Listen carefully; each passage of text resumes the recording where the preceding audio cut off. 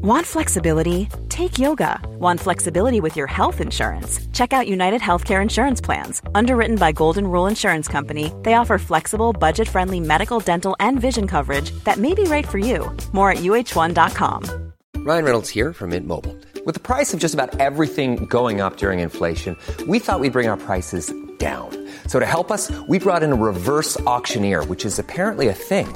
Mint Mobile Unlimited Premium Wireless. How to get 30, 30, bit to get 30, bit to get 20, 20, 20, bit to get 20, 20, bit to get 15, 15, 15, 15, just $15 a month? Sold! Give it a try at mintmobile.com/switch. $45 up front for 3 months plus taxes and fees. Promo rate for new customers for limited time. Unlimited more than 40 gigabytes per month. Slows full terms at mintmobile.com. Hello and welcome, history friends and patrons, to the latest episode of When Diplomacy Fails. If you're just joining us randomly on episode 19, first of all, what's wrong with you? Second of all, don't worry, you don't have to catch up with all 18 episodes that came before. Just scroll a little bit before and you should see a 30 Years' War catch-up episode. Listen there if you want to know what's what, so that we're all on the same page when we resume our story. The short version of the story, though, is that Frederick the Elector Palatine has accepted the crown of Bohemia, and now there's an awful lot at stake. Of course, as we've seen, Frederick didn't emerge from out of nowhere to just accept the Bohemian crown. The decision was motivated, above all, by Frederick's sense of mission and justice, as much as it was motivated by his desire to strike against the Habsburgs and end that Habsburg monopoly over the Holy Roman Empire, which nobody save the Palatinate seemed to be fighting against. In this episode, then, the two camps of the Elector Palatine and Ferdinand II collide, as religious, dynastic and constitutional implications for the transferal of the Bohemian crown cause the Habsburgs to wage a war in the name of recovering this prized position. Has anyone ever loved Bohemia so much as the Habsburgs? Maybe not, but Bohemia was not like other places. Its crown was not like other crowns. Possessing the Bohemian crown, as we've learned, would give you a vote towards deciding who the next emperor would be. Frederick already had one vote. Ferdinand couldn't let him away with getting another one. Especially because surely once Protestants had more votes than Catholics, it would only be a matter of time before a Protestant emperor arrived. Consequently, it would only be a matter of time before the Habsburgs were usurped, and their place atop the empire's food chain, their guaranteed position as emperors, would surely have to come to an end. There's an awful lot going on, and that's why we released so many of those introductory episodes over the last 4 weeks. I hope you enjoyed them, and I hope that you're ready to get back into the meat and bones of the story now. Just a quick note on Poland is Not Yet Lost as well for you $5 patrons and above. It is returning next week. I put it on ice for about 4 weeks because, first of all, I wanted everyone to pay attention really and not clog up the feed with anything else, and I wanted everyone to look at this 30 Years' War content and be inspired to learn more. But secondly, the longer I drag Poland is Not Yet Lost out for, the less stressed I will be when it eventually runs out and I have to write new episodes. That's just me being honest and as transparent as I can possibly be. But honesty and transparency were in short supply in 1619. What a handy, smooth segue that was. Let's take ourselves to autumn 1619.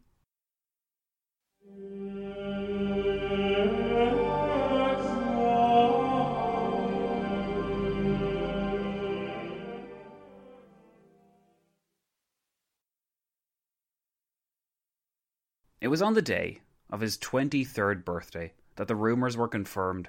Frederick V would be required to make the most momentous decision of his life, upon which so much would hinge. Most of us on our 23rd birthday need only choose where the party begins, but Frederick's responsibilities were far grander than that. Failure could very well destroy his Upper Palatinate, sandwiched as it was between the Bavarian and Austrian lands, while the Lower Palatinate along the Rhine would surely succumb to Spanish invasions. To his pregnant wife Elizabeth, Frederick confessed his anxiety. "Believe that I am very troubled about what to decide," he said, a few days after learning of his nomination by the Bohemian Estates. In early September 1619, Frederick left Amberg, the capital of the Upper Palatinate, where he had been staying for several months, and made his way to discuss the situation with the members of the Evangelical Union in Rothenburg. The last time Frederick had met his colleagues in the Evangelical Union, the previous year, he had been made aware of their hesitation in interfering too extensively in the Bohemian revolt. Much had changed since that time, of course. Ferdinand was now Holy Roman Emperor, and the Bohemians, selecting the head of this evangelical union as their new king, meant that a great deal was now at stake. Unsurprisingly, considering their previous behaviour, strong voices were raised against the policy. Were Frederick to accept the crown of Bohemia, he could well drag the names of those union princes through the mud as he did so, opening them and their lands up for punitive measures on the grounds that they were guilty through their association with the Elector Palatine and his rash decision. However, while we may expect that a current of caution and fear at the prospect of accepting the crown would be present, it would be incorrect to claim, as Wedgwood does, that nearly all voices were loud against the offer. Now, granted, most of those in favour of Frederick's accepting the Bohemian crown were fairly small fry. The Margraves of Baden and Ansbach were in favour of accepting the crown, as was Christian of Anhalt and Ludwig Camerarius, the latter being Frederick's confessor. The most significant voices against acceptance were the rulers of Württemberg, Hesse and Kulmbach, while on the other hand the imperial cities of Ulm, Strasbourg and Nuremberg refrained from weighing in on the debate at all. Frederick declared himself undecided, and for a month the Bohemians were forced to languish in uncertainty. A vocal supporter of the Bohemian project was Ludwig Camerarius, who cast the venture in divine terms, unsurprisingly since he was Frederick's confessor, and he reasoned that God's providence was at work in these situations. Whether Frederick was convinced by this argument, or whether he had determined from the get-go to accept the offer and merely delayed acceptance for a month, we don't know for sure. What we do know is that for a month, Frederick went to great lengths to investigate the feasibility of the project. While Frederick was in Rothenburg, he requested that his chancellor, back home in the Lower Palatinate capital of Heidelberg, prepare several dossiers and discussions on the critical points, essentially weighing up the pros and cons, so that when he returned from his meeting with the Evangelical Union, there would be evidence to examine and fully formed opinions to bear in mind. The status of Bohemia's electoral monarchy, the ease in mobilising Bohemia's soldiery, the condition that the Palatinate and the lower and upper regions were, and what defences they could provide, how many soldiers he could expect to have in his employ, and how much danger his lands would actually be in, these were all matters on which Frederick requested more information. Testing the waters diplomatically was also critical, so the Emperor's likely position and strategy, in addition to the allies that Ferdinand would lean on, were topics for consideration, and the opinions of virtually all powers of importance, from the Duchy of Lorraine to the Kingdom of Denmark to Brunswick, were all to be considered. Far from a clueless, ignorant youth, then, as some have tried to portray him, Frederick realised for some time that there was little sense in taking on a kingdom that could not be legitimately defended, as the historian Brennan Purcell has noted. It was when Frederick returned to Heidelberg, his capital, in mid-September 1619, that matters began to take a certain course. Upon arriving, his wife Elizabeth promised him that her father's support would be forthcoming, since King James, regardless of his actual stance, would surely be unable to stand aside as his son-in-law ventured down this dangerous path. At the very least, Elizabeth insisted, James would never allow the Palatinate to come under threat, or for his family to suffer humiliation and depredation at the hands of their enemies. The historian Brennan Purcell, who wrote what I believe is the best account of Frederick's life and times, noted that, earnestly wishing that he could rely on England to defend them in the event of attack, Frederick came to believe it. But Frederick had not simply assumed that English support was guaranteed. He had been persuaded that it would be, and while we might lambast the Elector Palatine's naivety in this case, there were sufficient signals emanating out of England to build a substantial case for support.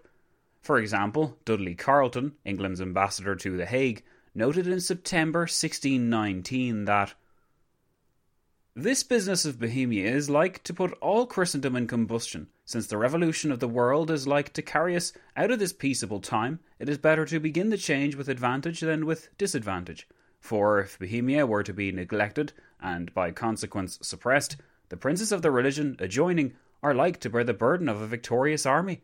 Where will it stay? God knows, being pushed on by the Jesuits and commanded by the new emperor, who flatters himself with prophecies of extirpating the reformed religion and restoring the Roman Church to the ancient greatness?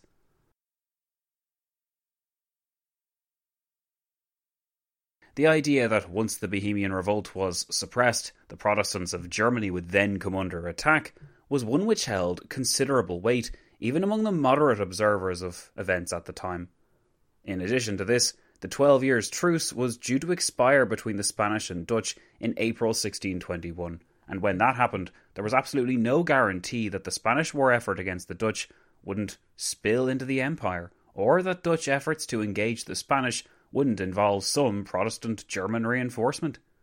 Ever since the Bohemian Revolt began, the Emperor had made use of the Spanish to reinforce Austria, and the Spanish contribution, in conjunction with the papacy, had moved Maximilian of Bavaria to help in the resurrection of the Catholic League in July 1619.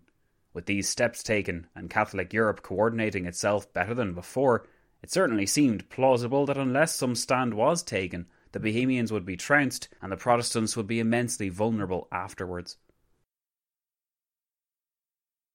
Britain's Archbishop of Canterbury, George Abbot, was emphatic in his insistence that Frederick should accept the Bohemian crown, and that the king should come to his immediate assistance, the King of England that is, for whatever he needed.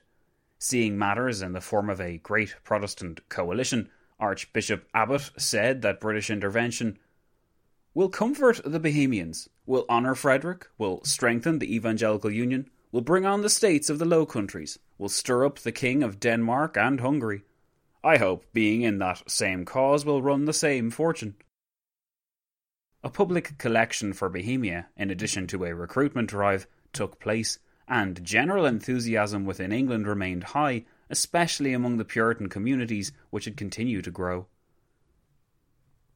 It became possible to see Frederick as the leader of the forces of godliness sent to overthrow the Antichrist.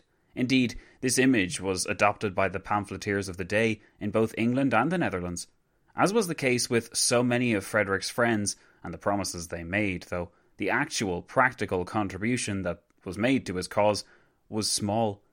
The recruitment drive within the UK only yielded 2,000 volunteers, and these were not ready until mid-1620, while the collection of monies for Bohemia was partially sabotaged, so it was said, by King James himself.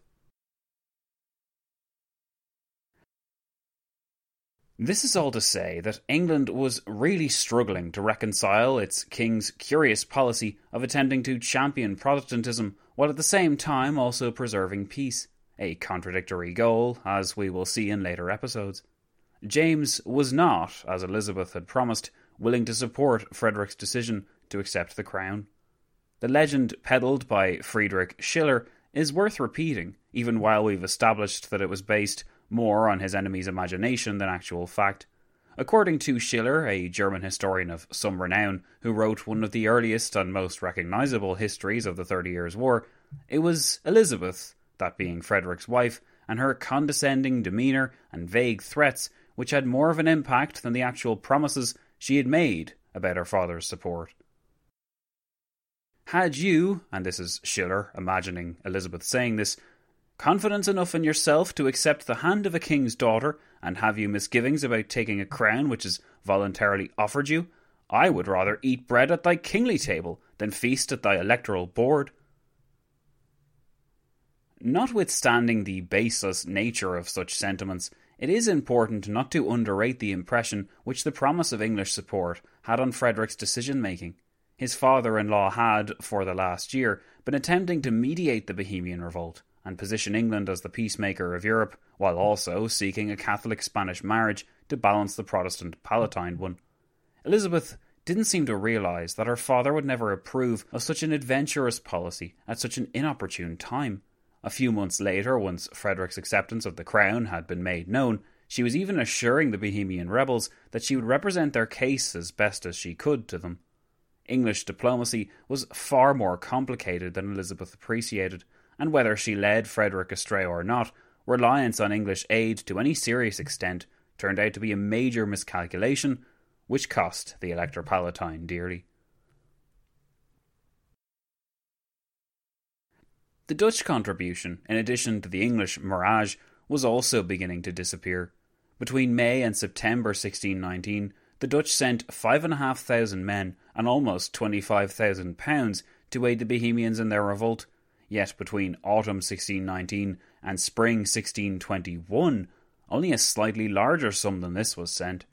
By the time the 12 years' truce had expired, the Dutch had mostly ceased to be a practically useful ally, and the only true military ally Frederick would be able to lean on was the Prince of Transylvania, Bethlen Gabor, who reached the height of his own powers in November 1619 as he besieged Vienna. In mid-September 1619, despite the lack of information and the worrying signs, it was time to make a decision, so Frederick gathered his most important advisors, Camerarius, his confessor, Anhalt, and Johann Albrecht, Count Solms, in addition to the chancellors of the Upper and Lower Palatinate and the Grand Chancellor of Heidelberg. History has told us that Frederick's most important advisors were at this point in favour of accepting the Bohemian crown, but for the moment they allowed the opposition to speak.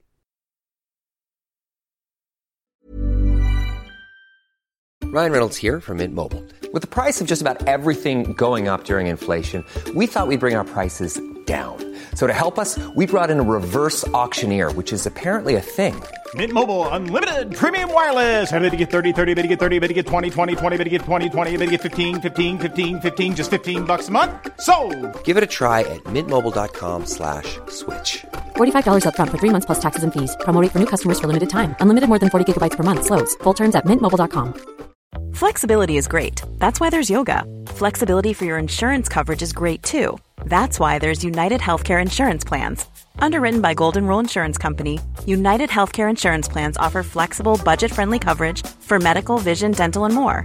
One of these plans may be right for you if you're, say, between jobs, coming off your parents' plan, turning a side hustle into a full hustle, or even missed open enrollment. Want more flexibility? Find out more about United Healthcare Insurance Plans at uh1.com. Mom deserves the best, and there's no better place to shop for Mother's Day than Whole Foods Market. They're your destination for unbeatable savings, from premium gifts to show-stopping flowers and irresistible desserts. Start by saving 33% with Prime on all body care and candles. Then get a 15-stem bunch of tulips for just $9.99 each with Prime. Round out Mom's menu with festive rosé, irresistible berry chantilly cake, and more special treats. Come celebrate Mother's Day at Whole Foods Market. A strong case was made against acceptance. At Rothenburg, where he had met the Evangelical Union a few weeks before, 14 points were raised to rationalise refusing the crown, and only 6 reasons could be found in favour. It remained to be seen if those 6 points in favour were stronger than the more numerous arguments and more numerous advisers that argued against acceptance.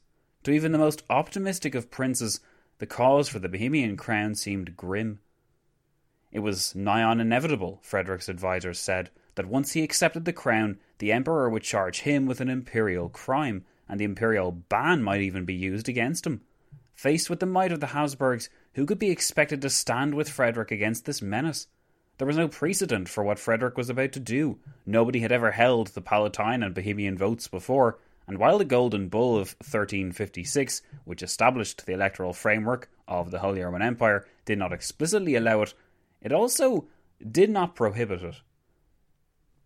The fact that Frederick might embark on a scheme too fantastic even for the Constitution to imagine was not necessarily a good thing. There were the more practical things to consider, such as how the Catholics of the Empire would respond, most likely with anger, or how the Protestants would respond, most likely not with support, but with jealousy. If Protestants, and therefore the non-committal Evangelical Union, reneged on its duties to aid Frederick, then he would be left in the lurch against a coalition of incensed enemies eager to bring him down. This could be balanced with foreign aid, but before Frederick had even gathered his advisers, it was learned that Venice was against acceptance. The Duke of Savoy had gradually lapsed in his enthusiasm for the Bohemian revolt, since it became clear he would not be emperor, and the French king sent words of encouragement to Ferdinand to crush the Bohemian revolt from the beginning. Another 2 arguments were raised against acceptance. First, there was no guarantee that the Bohemians would accept Frederick's son as his heir to that throne. To have requested that Frederick Henry, Frederick's firstborn, succeed him in Bohemia would have made a mockery out of the non-hereditary characteristics of that crown, which the rebels in Bohemia had declared their zeal for. Second was the more apocalyptic outcome of acceptance, that Frederick's move would initiate a religious war in the empire, Europe's most compelling nightmare, as Brennan Purcell called it, a conflict between rival confessions which could not be won and which would not end. Outflanked on the front of reason, those advisers in favour of acceptance cautioned Frederick to take the crown based on pure dynastic ambition. Frederick would be availing of a phenomenal opportunity if he acquired the Bohemian crown and managed to hold it. Until it be guaranteed that he did hold it, Frederick should fob off the Bohemians by explaining his delay and hinting he would accept once gestures of support had been received from the English, Dutch and Brandenburgers. With a combined effort, they reasoned, Frederick would be able to hold the Bohemian crown and gradually merge his Upper Palatinate into the Bohemian kingdom to forge a powerful Palatine Protestant entity in the centre of Europe and in the centre of the Habsburg interests. Such a move would open Frederick up to ridicule and possibly attack from the Habsburgs, these advisers said, but it would so massively boost his prestige among the Protestant powers that the risk appeared to some actually to be worth it. And other arguments were used in favour of acceptance too. If the Bohemians were not granted the candidate they desired, and soon, in their desperation, they could turn to less savoury allies and pledge themselves, perhaps, to the Turks in return for security. If they were defeated and destroyed, Protestantism would surely be crushed in Bohemia, so that the Habsburgs could guarantee their position there for decades to come. Once Protestantism was crushed in Bohemia, surely the malignant forces of militant Catholicism would then focus their combined energies on the destruction of other Protestant communities, the Upper Palatinate first, and Frederick's allies afterwards. By the very fact that his name had been suggested, it seemed unlikely that Ferdinand would ever leave the Elector Palatine in peace again. Was it not better to strike the first blow now while the opportunity presented itself, and the Austrian Habsburgs were then beleaguered and retreating from Bethlen Gabor's invasion? In the end, though, those in favour counselled Frederick that he should wait until word was returned from England and the Netherlands before accepting. What happened next is mostly shrouded in myth and hearsay, but what we do know is that Frederick drafted a letter to the Bohemians on the 21st of September, as did his wife, Elizabeth. Within it, Frederick rationalised his election in spiritual terms, making use of a Calvinist explanation for the circumstances which now provided him with a great opportunity. God had preordained whatever followed, whether this was his triumph or his ruin. Frederick insisted he had never sought to be elected by the Bohemians, which was technically true but a bit misleading, since his ambassador had acted in his name but without his knowledge in Prague since the end of July. Frederick urged the Bohemian estates to pray to God for an orderly outcome to these developments, and that his acceptance would bring glory and honour to his name and all Protestants. Finally, Frederick added that he was waiting for advice from London, but that as soon as it came, he would send his decision to the Bohemian estates. If Frederick's answer had been somewhat vague, then shortly after his and his wife's letters were dispatched, matters became a great deal clearer. It seems likely that Frederick genuinely did want to wait and see what his father-in-law had to say, but he felt the Bohemian question more urgently over the last week of September, and this seems to have compelled him to give a definite answer. No doubt, Christian van Holt played a role in emphasising the importance of not hesitating, but an underrated factor may well have been the progress which Bethlen Gabor, the Prince of Transylvania, was making at the time. By late September 1619, the Prince of Transylvania had overrun all of Habsburg Hungary, and he was poised to invade Austria. Perhaps Frederick feared that if he did not accept definitively, then the Bohemians would offer their crown to the Prince of Transylvania instead, since Bethlen Gabor seemed most capable of defending their interests. Whatever his primary motivations for rushing to clear the air, the result was that Frederick waited barely 4 days between sending a request for advice to King James and then accepting the Bohemian crown. The implications of this act, as the historian Robert Zahler noted, were problematic indeed for Britain's king. As Zahler wrote, "If Frederick hoped to compromise King James by this, he had struck well. The young Palatine had publicly consulted James, Immediately thereafter, Frederick had accepted the crown. What conclusion was the world to draw? James was furious. Not only had his good faith been impugned, but his relations with Spain, the cornerstone of his entire foreign policy, were placed in jeopardy. On the courier sped to Prague with Frederick's answer in his hands, and perhaps the fate of Europe as well in his hands. Did Frederick know what he was doing? We've looked at explanations for his behaviour, as have other historians. A divine calling, a criminally stupid mistake, an act of defiance against a dynasty he despised, an error made in youth, a pawn manipulated by ambitious advisers. All of these are plausible reasons on their own for rationalising what Frederick did. We can also fairly attest that messages of doom and gloom surrounded this decision. Frederick didn't know that he was effectively igniting the 30 Years' War, but he would have been made aware that a conflict would be on the horizon so long as he challenged the Habsburgs in the Empire so boldly, and so long as he confronted them in Bohemia. What is largely glossed over is the fact that, militarily, matters had not been going well for the Habsburgs, and worse fortune was yet to come. It is certainly worth considering the possibility that, far from ignorant of the Habsburg strategic position, Frederick evaluated the strengths and weaknesses of both sides, and he concluded that at this moment he stood a good chance of winning. The foundations of Ferdinand's domestic position were far from secure. The Emperor had faced a revolt in his Bohemian, Austrian and Hungarian lands on a scale never experienced by Frederick or his allies in their own lands. Ferdinand's precious few friends consisted mostly of Spanish men and Spanish money and Bavarian promises, but the most valuable thing Ferdinand possessed was the petrified neutrality of most of the empire. Few princes in Germany felt enthused enough in either case to fight for their emperor or the Elector Palatine, and most understandably wanted to remain aloof from the whole thing. While this would pose a grave problem for Frederick within a few years, in the early autumn of 1619 it could also be argued that it provided an opportunity.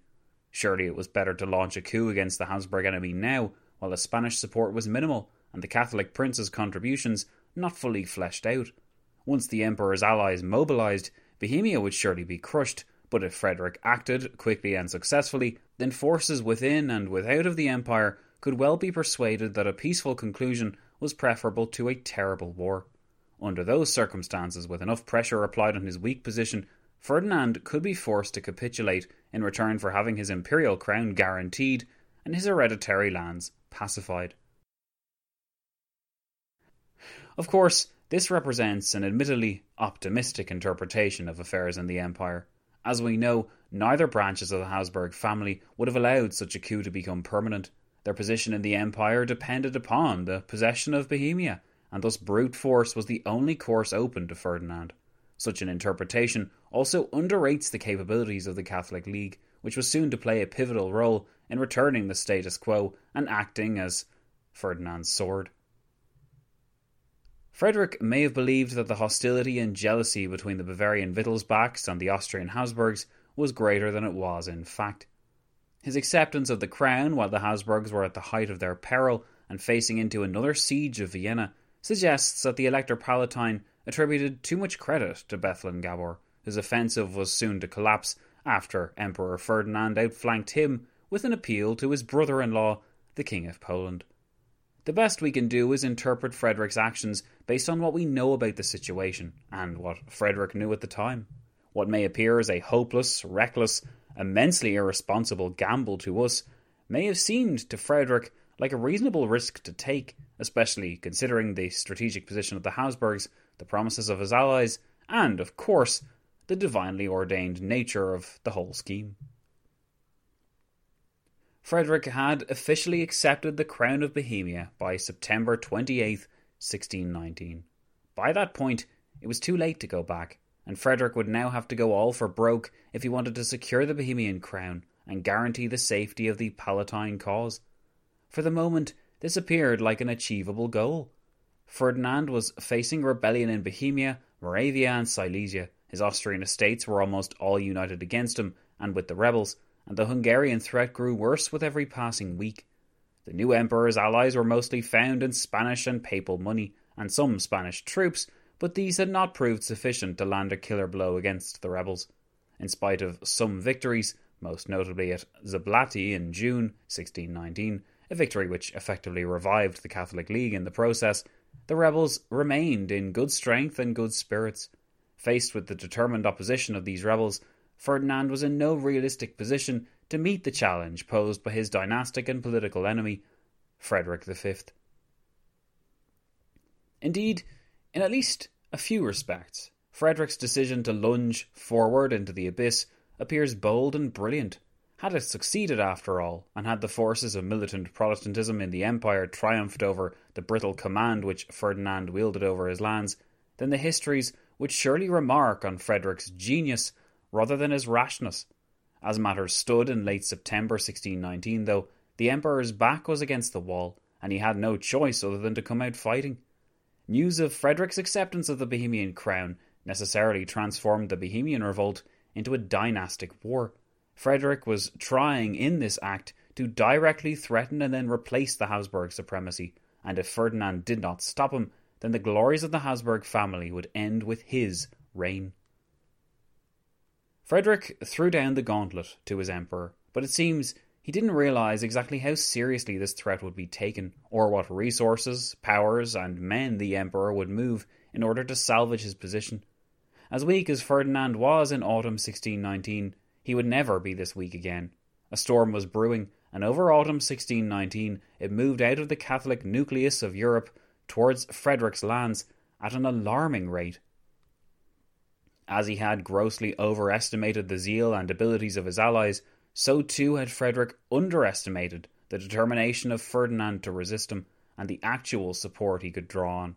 Even if, contrary to his coronation oath, the act of resisting Frederick brought foreign troops into the empire, Ferdinand would do it. He had, of course, done this on a limited scale already. Nothing would be held back, no expense would be spared, no mission was more sacred. The livelihood of the Habsburg family was at stake, and nothing could be allowed to prevent Ferdinand from crushing the young Palatine upstart and teaching him a lesson which no power, Protestant or Catholic, would soon forget. The stage was set, and with his conscience at rest, Frederick moved to claim what was his. In the next episode, in 2 weeks' time, we'll examine the full consequences of the Elector Palatine's actions, as Europe and the Empire reacted to his moves, and anxiety, fear, and opportunism among his peers became the order of the day. Once so secure in his position and beliefs, Frederick would see the situation reversed and his worst nightmares fulfilled. I hope you'll join me for that, history friends, but until then, my name is Zach and this has been episode 19 of the 30 Years' War. Thanks so much for listening, and I'll be seeing you all soon.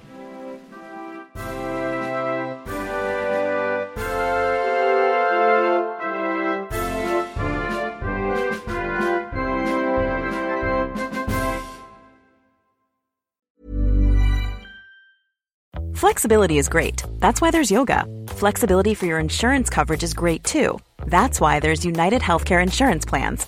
Underwritten by Golden Rule Insurance Company, United Healthcare Insurance Plans offer flexible, budget-friendly coverage for medical, vision, dental, and more.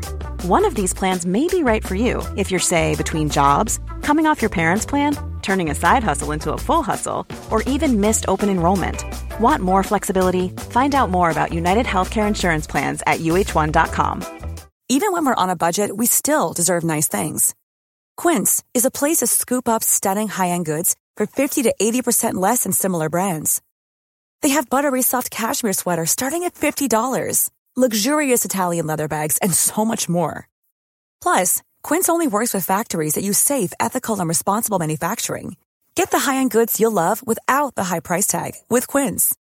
Go to quince.com/style for free shipping and 365-day returns.